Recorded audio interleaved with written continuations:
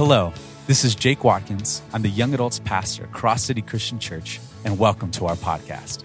I hope this talk inspires you and encourages you into anchoring the love and power of Jesus into your daily life. Enjoy the message.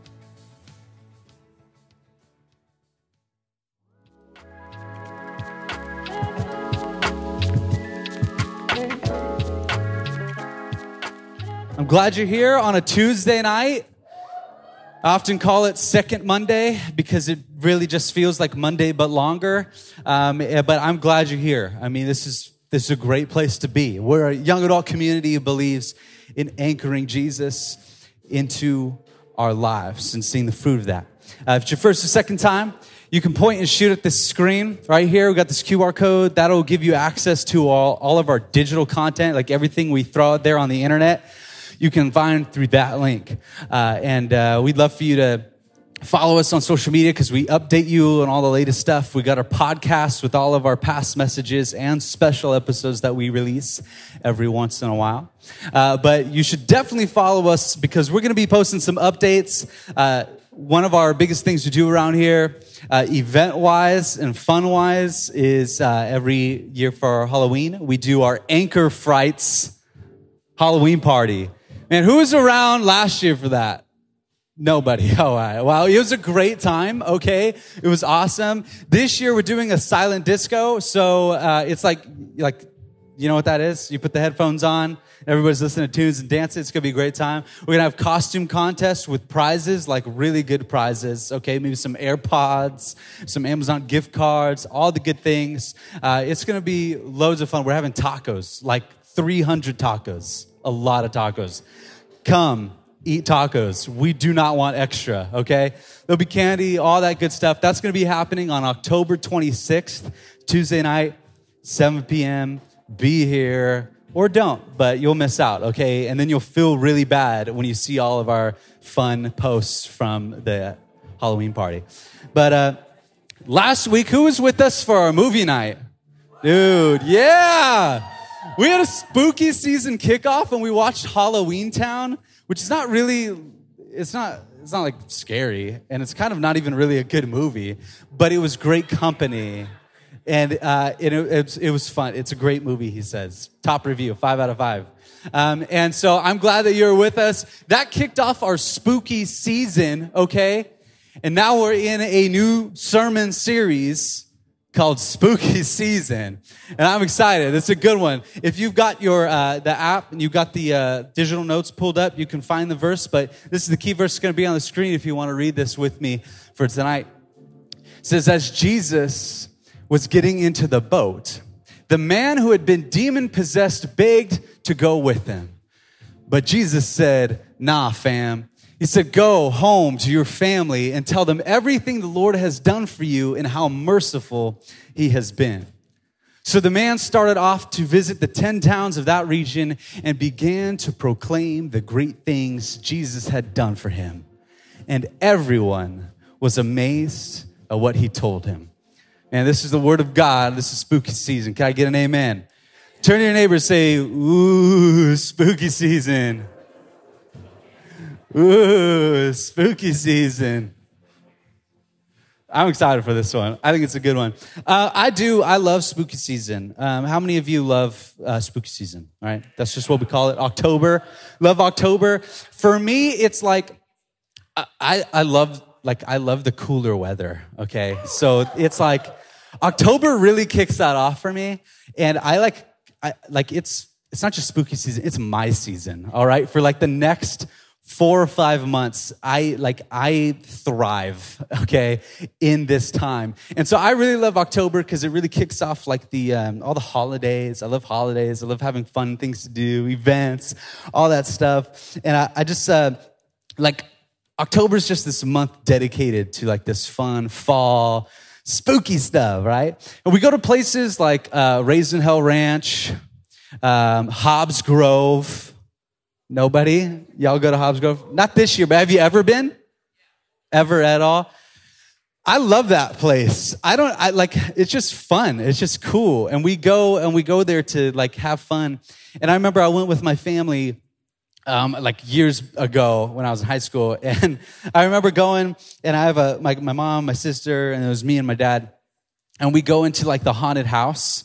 We have to walk through and people jump out and scare you, right? Like you're paying for people to scare you, which is just weird in concept. But I remember we were walking through and my dad and I, we were making my mom and my sister go first, all right? Because they wanted to stand behind us and we're like, no. Part of us paying for this is we want to watch you get scared. And so we like put them out like in front of us. So they're walking and they're like, anything. Like if we just breathe, they're screaming. What was that? I'm like, I just had a cough, dude, chill. And so then they're like, like as they're walking forward. And so they send you in like groups and they like give you space and time because they don't want everybody just going through in there in a line like a factory. That's not fun, right? So you give space. Well, my mom and my sister were going so slow and then the people behind us was like a group of girls and they were going really fast. And so they caught up with us. So then it ended up being my dad and I just in the center smush between my mom and my sister and this other group of girls who's like pulling on our jackets and our sweatshirts and hiding behind us. And they're just like, and we're just saying like, why do we do this? And then like a few years later, went back to Hobbs Grove. I was with a group of friends. And I remember this girl who showed up, part of our friend group. She had on a really big hoodie, cinched the hoodie all the way closed around her face so she couldn't see anything. And then she had brought a pillow and put the pillow like in her sweatshirt so she could like hide underneath it. I don't know. It was like a comfort thing. Like she figured if like, you can't get me if I've got cotton between us. I don't know. And so then she like, it was like, she just walked like the whole time. It was us having to like direct her to make sure she didn't run into any walls. And she just like, and her eyes closed. I'm like, why are you paying to come if you're not even looking? Like you can't even see anything. You should have just stayed home. You could have put on a YouTube video, close your eyes and pretended you were there. You know what I mean? But like that's just stuff we do because we enjoy the season. Like we just do that, right? It's spooky season. It's fun. That's like the fun part of the supernatural, right? We have movies like Ghostbusters. I love Ghostbusters, man. That one's a good one. I watch that one like every year around Halloween time. It's just like a perfect, fun 80s movie. I love it. That's like the fun part of that spooky, supernatural stuff. But I mean, have you ever been like really scared? Like really freaked out? Like you saw something and you're like, dude, that was a ghost in my house. Burn it down right now. Like I've had a couple of those experiences. I remember like the first time I was really scared, I actually remember. And I was like little, I was like 4 or 5. And for some reason, I used to wake up at the butt crack of dawn, okay, like 5 a.m. And I'd go downstairs and watch cartoons. I don't know why. I can't even get up at 9. I'm literally still in bed at 10 a.m. nowadays. Like, ask my wife. She has to yank me out of bed. But I used to get up when I was little really early in the morning. And I remember walking to the railing, and I was going to start heading downstairs to go watch cartoons. And I saw like this big, just black, scary looking figure laying on the ground. And it was just laying there. I was like, oh, I was freaked out. And so I kind of ran back to my room, and I was like scared. I came out and I look and it's still around the corner. I go back to my room. I'm scared. A little more light starts coming up. I go around the corner. It's a blanket. It's just a blanket chilling there. I was like, oh, it's a blanket. It's just a blanket. I'm like talking to myself. I'm like, duh. And so I walked down there. But I remember I was like really scared of that. I remember another time, like freaky stuff, like just kind of happens sometimes. It's weird. I was driving the other night down. I hate the roads that don't have street lights, like, and it's just your headlights. And I was driving and I saw a dude walking on the side of the road. And then I didn't see a dude walking on the side of the road. Freaky. I was like, babe, I just saw a dude walking on the side of the road. And then I didn't see a dude walking on the side of the road. And she's like, that's weird. I didn't see a guy. And I was like, yeah, I know. He didn't exist, babe. And like, that's just, you can't explain that. It's just your mind playing tricks on you, maybe. In fact, there was a weird time I was showering. And I got done with my shower and I was going to squeegee the shower, you know, because I'm a responsible adult, okay? And I was going to squeegee the shower. And so I went to grab the squeegee from the place the squeegee always is, and it wasn't there. So I'm like, oh, man. So I get out, put my towel on. I'm like dripping down the hallway, just wet everywhere. I walk in the living room and I say, hey, baby, where'd you put the squeegee? And she's like, I didn't touch the squeegee. I said, babe, I know that you forgot where you put the squeegee. So just try and remember. She's like, I didn't move the squeegee. I'm like, babe, we both know that I didn't move the squeegee. So it was you moved the squeegee. I didn't touch the squeegee. I'm like, you touched the squeegee, woman. It ended up being a fight. I walk back to the bathroom. The squeegee is exactly where it is every single time. Only explanation, ghost in my house. Our house is for sale. If anyone's looking, we're moving out. But like supernatural things are kind of freaky and weird. They're fun sometimes, but when they're really like, they get you, it's weird. Because the fact is that there is a real supernatural, unseen world around us. It's true. And so in the honor of spooky season, I thought it'd be fun to do this series in October, talking about the weird, creepy, supernatural things that happen in the Bible, okay? A lot of pastors don't preach on this because it's kind of hard to preach on because it's weird, freaky, and supernatural, okay? It doesn't make for a pretty looking sermon. But, people are made up of the physical and spiritual. And if you remember our Battle Plan series just a few weeks ago, we were in Ephesians, and the Apostle Paul, one of our key verses, it said that there's an unseen world around us, and our battle is not against flesh and blood, but against the rulers of the unseen world, right?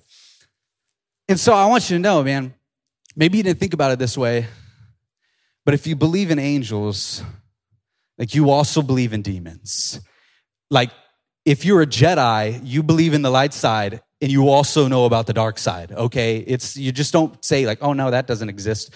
You have to believe the whole thing, not just half of it. So if you believe that there is like a good spiritual realm, right, with angels, then you also know that there's like the dark side of that and the demons. And so one of the most profitable horror movies of all time came out in 1973. That's the movie The Exorcist. How many have seen it?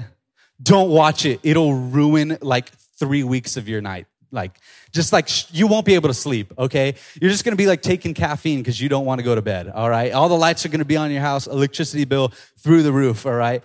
But it's like this scary movie, has to deal with like this priest, and he's performing an exorcism on this girl who's been possessed, and it's like loosely based around a true story, and even that's kind of freaky to think about. And it's about him like exorcising this demon, right? Like this girl's possessed, and the idea of demon possession and the idea of demons possessing a body, it's been around for years.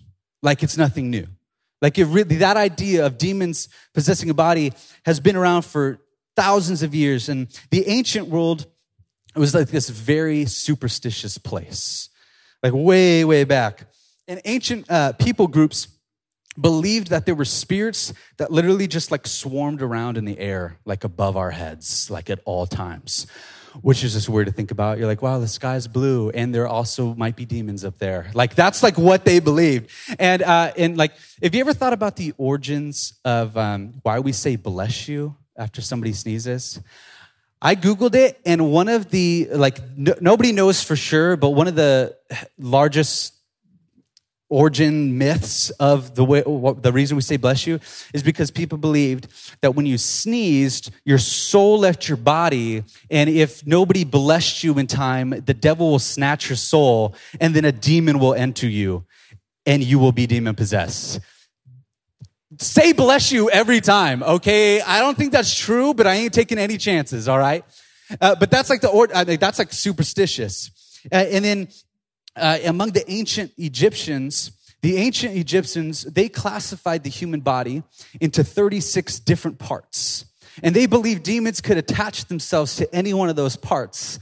And they believed that if you had an ailment, that it was probably because of a demon. And so if somebody was deaf, they would say, oh, they have the spirit of deafness.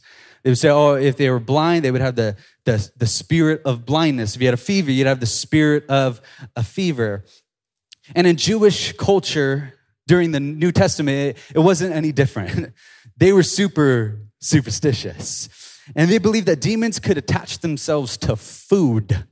And if you ate that food, you would ingest a demon and then you would become demon possessed. They actually believed this. And that's why there was such elaborate hand washing ceremonies and food cleansing ceremonies and praying over the food, blessing the food. There was all these elaborate things. And the Pharisees, the religious leaders of the time, they actually got mad at Jesus and his followers at one point because they didn't do all these elaborate hand washings and all this stuff. And they're like, you're going to get demon possessed. And Jesus was like, nah. And it's just like, but that, they were superstitious. So you have this culture that is based around that. See, we kind of live in a culture of like fun with the supernatural. All right. The spooky season. I'm going to post about it. That's kind of fun. They lived in a culture of superstition. So imagine right now you're a disciple of Jesus. You're a follower of Jesus. You're following him around during his ministry, and you grew up and lived in a very superstitious society. So now we're in Mark chapter 5, verse 1. It's going to be on the screen. It says, they went across the lake to the region of the Gerasenes. So imagine you're a disciple right now, okay? You just went across the lake. Let me tell you what happened to them, okay? I want to give you some background, okay? Because the chapter 4, this is the start of chapter 5. The end of chapter 4, while they were crossing that lake, they're in a boat, okay? And this is wild. Jesus is sleeping, just chilling, and a storm happens while they're crossing this lake. And I'm talking like high winds, big waves. They're trying to make it to the other side. I mean, you guys know that crazy wind we had yesterday? I mean, it was my pool was filled with leaves and branches, but I was like, man, it could be worse because Mac and I saw a car that literally got smashed by a tree. Like just parked in a parking lot, tree came down, smashed. I'm like, yeah, it could be worse. I could be out, like my day could look like that. Thank you, Lord, it doesn't. But like that kind of wind, imagine that, but worse on this lake as they're trying to cross in this little boat, and it's Jesus and his disciples, and they're crossing, and the wind and the waves are picking up, and the disciples, they're starting to panic because their boat's starting to get filled with water, and they're starting to sink, and they're thinking, man, if we don't get this water out of here, if this storm doesn't calm down, like our boat's going to sink and then we're going to drown because there's no way we can make it swimming back to shore. We're too far out now. And so they're starting to panic and they're probably grabbing whatever they can to try and shovel out of this water out of their boat. And it doesn't take them long to look around and realize, where's Jesus? And they look back and Jesus is napping at the back of the boat, sleeping. I'm a heavy sleeper. I don't think I can sleep through a storm, all right? But it was nighttime. He had a long day. You ever been so exhausted you could literally sleep through anything? Man, that must have been Jesus. And he's back there taking a nap. And this is what happens in Mark chapter 4, verse 38. And it's not going to be on the screens. Just follow along. It says, Jesus was in the stern sleeping on a cushion. And the disciples woke him and said to him, "Teacher, don't you care if we drown?" And he got up, rebuked the wind, and said to the waves, "Quiet, be still." Then the wind died down, and it was completely calm. He said to his disciples, "Why are you so afraid? Do you still have no faith?" They were terrified, and they asked each other, "Who is this? Even the wind and the waves obey him." I mean, they were terrified. Can you imagine being scared that you're going to drown in the middle of a storm and then some dude gets up and it was like, waves chill, and they just stopped. He's like, "Why are you so worried?" And he goes back to bed. I would be even more scared, okay? I would be like, that's not natural. That is supernatural. That is weird. I'd be terrified too. And so that's these disciples. They're wet, they're scared, and I'm sure they're exhausted when they get to the other side of this lake. And that's where we pick up in verse 2. It says, when Jesus climbed out of the boat, a man possessed by an evil spirit came out from the tombs to meet him. This man lived in the burial caves and could no longer be restrained, even with a chain. Whenever he was put into chains and shackles, as he often was, he snapped the chains from his wrists and smashed the shackles. No one was strong enough to subdue him. Day and night he wandered among the burial caves and in the hills, howling and cutting himself with sharp stones. I mean, this sounds straight out of a movie, right? Like this could be in The Exorcist. Seriously. Imagine how freaky this is. Imagine you're a disciple. You just went through the storm. You're wet. You're tired. You're terrified. You're probably hangry. It's pitch black outside because it's the middle of the night. You're just happy to finally make it to some dry ground. You're about to get out of this boat and kiss it and find some place to lay your head for the night. And as you're getting and you're climbing out of the boat, you're just so excited to be done with the day. Finally, you hear a screech. Like, I don't know, some just crazy screech, dude. And some naked, bloody man with his head twirling around in 360 degrees direction, he starts sprinting at you. Can you imagine? I'd be like, we getting right back in this boat. Nope. I don't care if there's a storm. I'm paddling back. That's how I would be. I mean, it's just freaky, dude, this scene happening right now. And then in verse 6, it says, when Jesus was still some distance away, the man saw him and ran to meet him and bowed low before him. With a shriek, he screamed, "Why are you interfering with me, Jesus, Son of the Most High God? In the name of God, I beg you, don't torture me." For Jesus had already said to the spirit, "Come out of the man, you evil spirit." Then Jesus demanded, "What is your name?" You ever see it? You see that? But TikTok is like, "What's your name?" Doubt it. You know what I mean? Like Jesus is just like, "What's your name?" And you're like, Jesus, why are you asking his name, dude? We got to get out of here. You ever watch a horror movie? You're going to get us killed. When you see a demon, you run. You don't talk to it. And Jesus is like, "What's your name?" I mean, it's just like insane to me. I'd be like, Jesus, no. And the demon replied, "My name is Legion because there are many of us inside this man." It's not just one demon. It's many demons inside this dude. I'm just thinking of the movie Split, where he's got those personalities and they're all trying to fight for attention. And there's just this dude, it's just like, "I'm Legion." And he's just freaky and he's making not natural movements. And I'm just like, dude, I would be out of there so fast. And then you hear him speak. And it's not one voice coming out of that mouth. Man, you know it's many voices. Like, we're going to try it right now, okay? We're going to pick a not scary name. I'm going to pick Bob, okay? Bob is not scary, okay? Bob is a very not scary name. So I'm going to ask, "What's your name?" And you're going to say, "My name is Bob, for we are many," okay? You're just going to say it all at once. So let's practice. Ready? What's your name?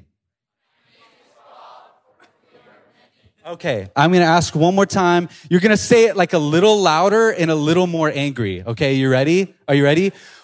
What's your name? My name is Bob. Oh, dude, that would be so freaky, dude. It sounds freaky. Like, it sounds kind of cool because it's like, oh, we're saying it all at the same time. But if it's a group of demons talking to you out of one guy, no way. No way. I mean, that's, I'd pee myself. I would literally pee myself. I wouldn't know what to do. I'd be wet and then I'd be even wetter. But in verse 10, it says, "Then the evil spirits begged him again and again not to send them to some distant place. There happened to be a large herd of pigs feeding on the hillside nearby. 'Send us into those pigs,' the spirits begged. 'Let us enter them.' So Jesus gave them permission, and the evil spirits came out of the man and entered the pigs, and the entire herd of about 2,000 pigs plunged down the steep hillside into the lake and drowned in the water." Y'all looking like this is a regular thing. That's not a regular thing. I don't just walk and just am walking along and see 2,000 pigs running down a hillside and kill themselves. Like, that doesn't happen. And if I was a disciple, I'd just be like, can anything weirder happen right now? This is absolute insanity.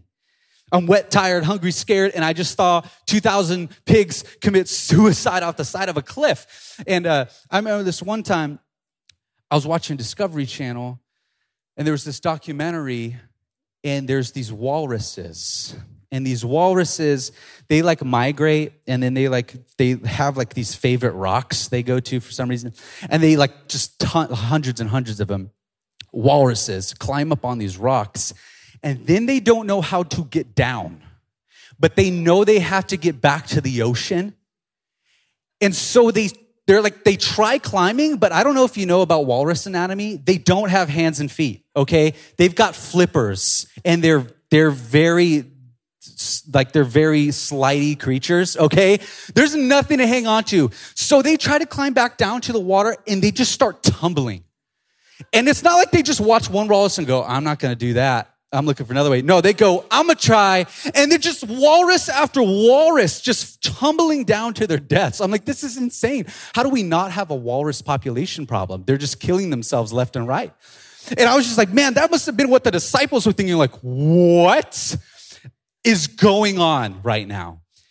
It got even weirder for me when I heard about this island that you can go to where you can swim with pigs. I've got a picture on the screen right here.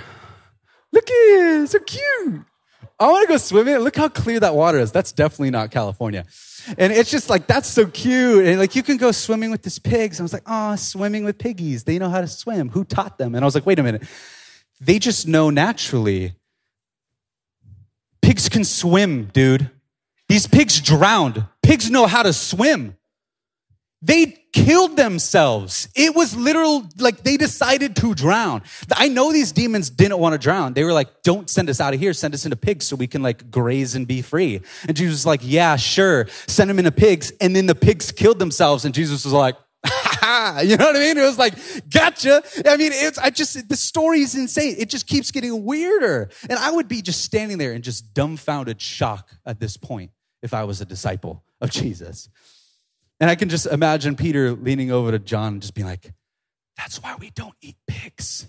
You know, like, it's like, they're kosher people, okay? They're like, this is why.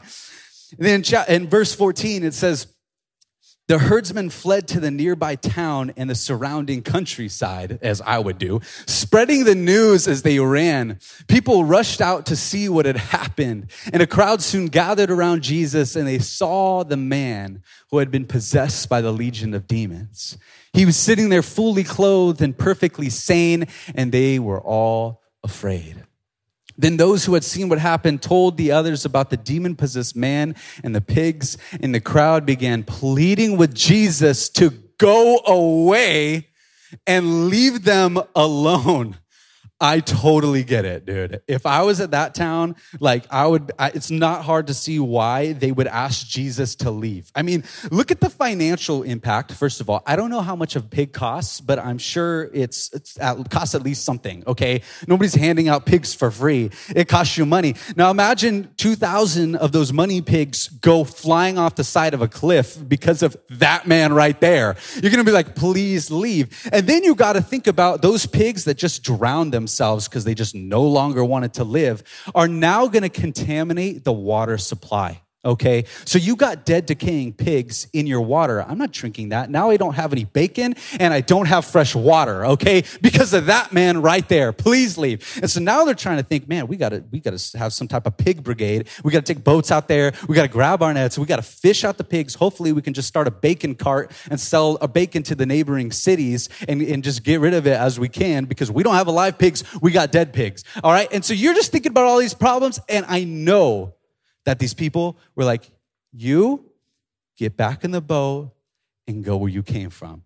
I totally get it. I totally understand, because Jesus turned fishermen into fishers of men, and then he turned men into fishers of pigs, and they were not about it. Jesus had lost them time and money. And look, we don't see many exorcisms in today's time. Anybody see an exorcism? No, you don't see them, okay? Because they just don't really happen here. I mean, I'm not opening up TikTok and you've got a video posted on your TikTok that's got that robot voice. It's like, that time I was possessed. And it's like a video of you floating around in a circle. Like, that's just like, that. It's not happening, right? So what's the point of this story? I mean, where's the value here? How is this crazy, freaky, spooky, weird story, how is it applicable to you and I? Why is it even included in the Bible other than just being weird? And I really do think that we can pull some lessons out of this story. And I think the first one is this. It shows that Jesus cares about the things you keep hidden. Jesus cares about the things you keep hidden. See, I believe that the Word of God is alive and active today. And this story is alive and applicable today. Because look, maybe you're not chaining up a crazy person in your local cemetery, okay? And trying to keep him hidden and trying to hey, we got to save tourism around here. We really need people coming in the city and staying the night and spending money and going to our amusement parks. So we don't want this crazy guy running around. Let's chain him up and keep him hidden. Okay, maybe you're not thinking about that, okay? But maybe you do have something hidden in your life. I mean, maybe there is something that you're hiding. Maybe you're hiding your failures or your guilt or your shame, or maybe you're hiding some past trauma, things that have happened to you. Maybe it's something that happened to you this week and you're trying to keep it tucked away rather than dealing with it. I mean, maybe you think you have this thing buried in a tomb. Maybe it's deep and it's locked away, but it's not long before you hear the screams of it in your life. It's not long before that thing comes right back to the forefront. And maybe what you think you had neatly tucked away is right out in the open. I think it's oftentimes the things we try and hide and bury always have a way of coming to the surface. But God cares about those things. God cares about the things we try to put away and hide away where we think no one will find them. And I'm telling you, it doesn't matter where you try to hide them because God sees them. As soon as God steps onto the scene, he sees what you're trying to hide. But the problem is we begin not just to hide those things, but then when we start hiding things away, we start to hide ourselves away from God. Because there's something in us that when we can't present all of ourselves to God, we start to back away from God. You know what I'm talking about? I mean, we even see it with dogs. I know that the winter time's coming up and my dog decides she would rather go on the carpet than go out her doggy door into the cold. And she just knows she would rather take the spanking in the morning than go out in the cold. She's just like that. But I also know that when I come out there in the morning and I see that spot, she immediately is darting to the back room. Why? She's hiding, all right? She knows I'm going to be upset. She knows I'm going to be like, Harbor, why you do that, right? She hides. Dude, the same thing happens to us. When we try to hide things from God, it's weird. It's hard for us to come in the presence of God or talk to him when we feel like we've got something we're hiding. And what happens is we start to just not even try to talk to him, not even try to communicate with him. I mean, you know what it's like when you have a parent or a friend and there's something, maybe you haven't been completely truthful, or maybe there's something that you're trying to hide and it's kind of awkward and it's kind of hard and you know it's there. And I think the reason we don't see a lot of demon possessions is because the enemy is far more likely to tempt you, to deceive you, or to distract you than he is to possess you. See, if the enemy's goal is to rob, kill, steal, and destroy your life, the easiest way to do that is to keep you from a relationship with Jesus. And I believe that the enemy has found that it's much easier to get you to believe a lie. He found it's easier to hurt you with life experience. He found it's easier to distract you with your life than it is to live in your body for years on end. And think about it. I mean, his main goal is to keep you from God. And if he can do it by getting you to feel shame, he's going to do it. if it can keep you from God and pull you away with a toxic relationship with a boyfriend or girlfriend, and he doesn't have to live in your body for years on end, if a demon doesn't have to inhabit your body and like speak through your mouth like some sort of weird skin puppet, and like he could just get you with it by distracting you or deceiving you, like he's gonna do it.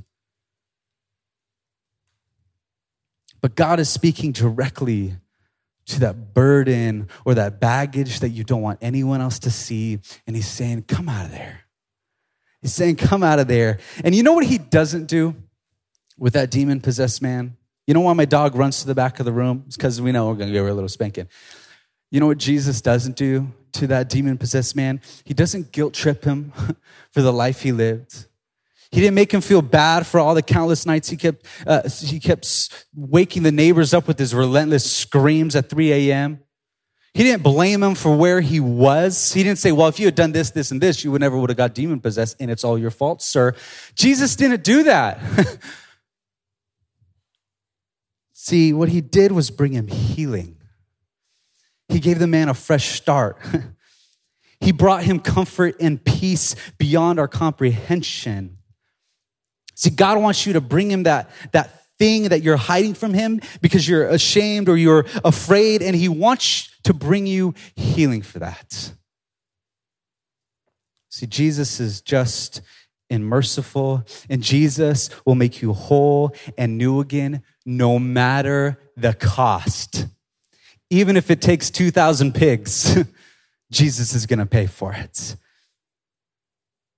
And even if it took his death on the cross and the resurrection of his body from the grave to bring you that healing so you don't have to hide anything from him, he was gonna do it because Jesus doesn't care about the cost. Jesus cares about the things we keep hidden. The second thing we learn is that Jesus has the authority, so trust him. Jesus has the authority, so trust him. We see in Mark chapter 4 that Jesus proves that he has authority over the natural world, right? When he calms the raging sea, we see that he has authority over the wind and the waves. And then in this chapter, Jesus proves he has the authority over the unseen supernatural world. And I see that this story is not just because of the thousands of demons possessing this dude that this story is crazy, but it's also because these demons didn't even want to fight. They didn't even want to fight Jesus, dude. They fought everyone else. Like people that group of demons possessing that guy fought other people. He was chained up. He was breaking his chains. He was wreaking havoc in this town. Demons, they were fighters. As soon as Jesus comes on the scene, man, it's a different tune. Because they recognize Jesus' authority. Chapter 6, when Jesus was still, verse 6, when Jesus was still some distance away, the man saw him, ran to meet him, and bowed down before him. With a shriek, he screamed, "Why are you interfering with me? Jesus, Son of the Most High God, in the name of God, I beg you, don't torture me." In verse 10, then the evil spirits begged him again and again. In verse 13, so Jesus gave them permission. You're only able to give permission for something you have authority over. I can't tell Drew, hey man, it's so you could drive Leif's truck. I can't tell you that because I have no authority over Leif's truck. But Drew, ask me if you can drive my car. No. But I could have said yes. Because I have authority over that, right? You can only give permission for something you have authority over. And Jesus has all the authority in heaven and earth and over the natural and the supernatural. Even the demons. Here in James chapter 2, verse 19, it says this. This is a crazy verse. You say you have faith, for you believe that there is one God. Good for you. Even the demons believe this and they tremble in fear. Do you understand what that's saying? It's like, wow, you believe in God. That's great. Even the demons believe that. Like the demons believe in Jesus and in God. It's not a question for them of God's existence. It's not like Jesus came on the scene. They're like, oh my gosh, he's real. No, they're like, they know who he is. And they run and they bow to him and submit to his authority. And they tremble in fear. Even the demons believe in Jesus and his authority. So it's not just about believing. It's what you do with that information. It's not just about believing that God is there and he's real. It's what you do with that information. And you have to trust God that he wants the best for you and that he has the power to do it. I think some of us here today may believe that hiding or hanging on to what we have is better than what Jesus wants to give us. But trust him that what he wants to give you is so much better than what you're hanging on to. And sometimes stepping towards Jesus will cost you. Sometimes it may hurt to deal with the pain of past mistakes. Sometimes it's going to hurt to deal with the pain of past trauma that people have caused you. But see, that man, he lived in the tombs, the cemetery. This demon-possessed man was a dead man walking. No family, no friends, no interaction with the world other than with the people that were trying to chain him up. And man, we can all agree that that's no way to live. And the exchange that Jesus made was some pigs and some time, and through his authority, he brought that man back to sanity. And there he sat in right mind. And from then on, he's no longer viewed as an outcast, but he can go back to his friends and his family, and he has freedom. I want you to know this truth tonight, that Jesus has the authority and power to give you true and lasting freedom in your life. And then after all this, after he sends the demons out of this man, like a scene from The Exorcist, and after the people of the town ask him to leave, we come to this scene in verse 18. It says, as Jesus was getting into the boat, the man who had been demon-possessed begged to go with them. But Jesus said, no. Go home to your family and tell them everything the Lord has done for you and how merciful he has been. What I find crazy is that Jesus in the story tells everyone yes, except for that man.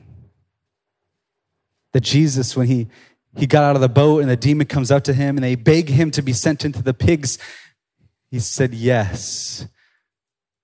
When the townsfolk came and they asked him to leave, he said yes. And as he's leaving, this man who he had just changed his whole entire life, he says, Jesus, wait, I want to follow you. Let me get in that boat. Let me go with you. And Jesus, out of all people, tells him no. Why?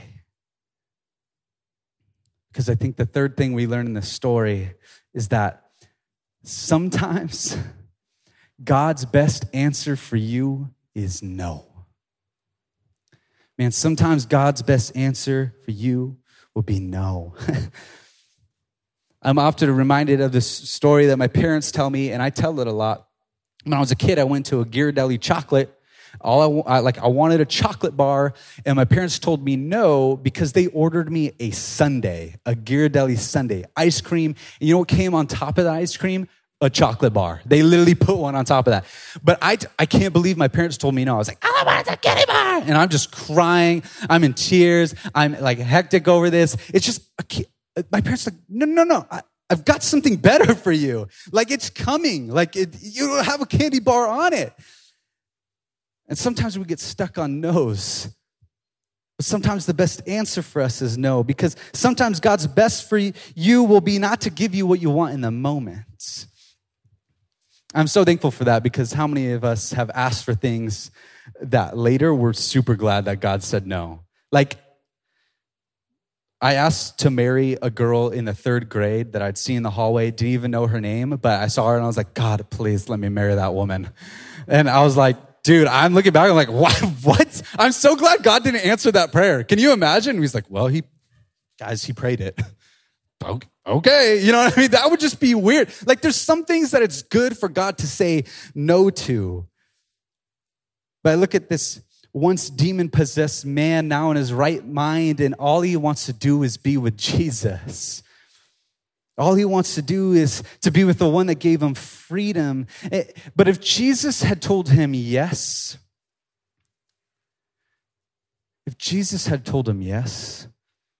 then he wouldn't have been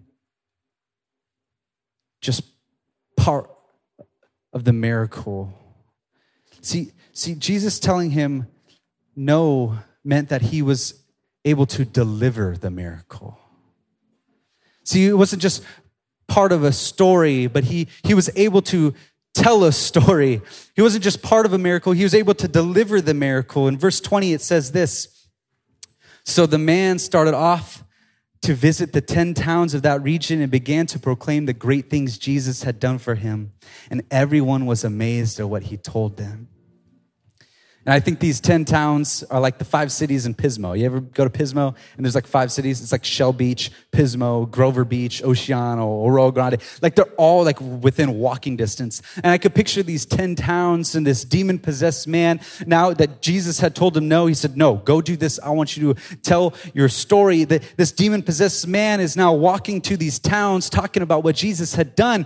And I started to think about, you know how when we drive around town and sometimes we see homeless people, but there's homeless people that we become familiar with.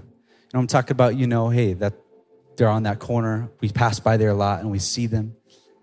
Sometimes we give them money, we pray for them, buy them a bagel from Uncle Harry's. But imagine one day you no longer saw that person on the corner of the street and you just thought that they changed corners. They're somewhere else. Maybe, I don't know. But then imagine you get to work. A little bit later, a dude walks through the doors of your business and he's clean shaven with a haircut and he's got a suit on and he looks really good. And you look up and I think I know you from somewhere. Imagine if you said, "Yeah, I used to be on that street corner." You'd be like, "Dude, tell me the story. Tell me what happened." Man, I would be amazed. Now imagine you lived in that time and you knew that demon-possessed man. And every time you were walking to that town, you knew you had to take the long way or else you're going to get stones thrown at you. You're going to do a dude yelling and shrieking and cutting himself. And it's going to be weird and it's going to be awkward and you don't want nobody getting hurt. So you're going to take the long way, or you pass by every day and you just hear those screams, or you're in that city sleeping at night and you hear him and you know him, or you're one of those guys that has gone hundreds of times to chain him back to the wall. And then one day, he walks through the door. You go, what happened? He says, "Let me tell you about Jesus." My friends, there's a miracle being done in each and every one of our lives. There's a miracle that God did when Jesus on the cross paid the price for our sins and died, and then 3 days later was resurrected, that we have eternal new life in him, that we're a new creation. The old is gone, the new has come. And Jesus doesn't want it to end there. He said, "I don't want you to just be part of the miracle. I want you to deliver the miracle." And Jesus says, "Go and tell." Man, that, my friends, is part of the gospel. So I want to ask you, man, I think sometimes we make it hard. We make it a lot harder than it is. And it's way simpler than it needs to be. But when was the last time you told your story to somebody? When was the last time you just shared your story about Jesus? I want to challenge you. Don't just be part of the miracle. Deliver the miracle.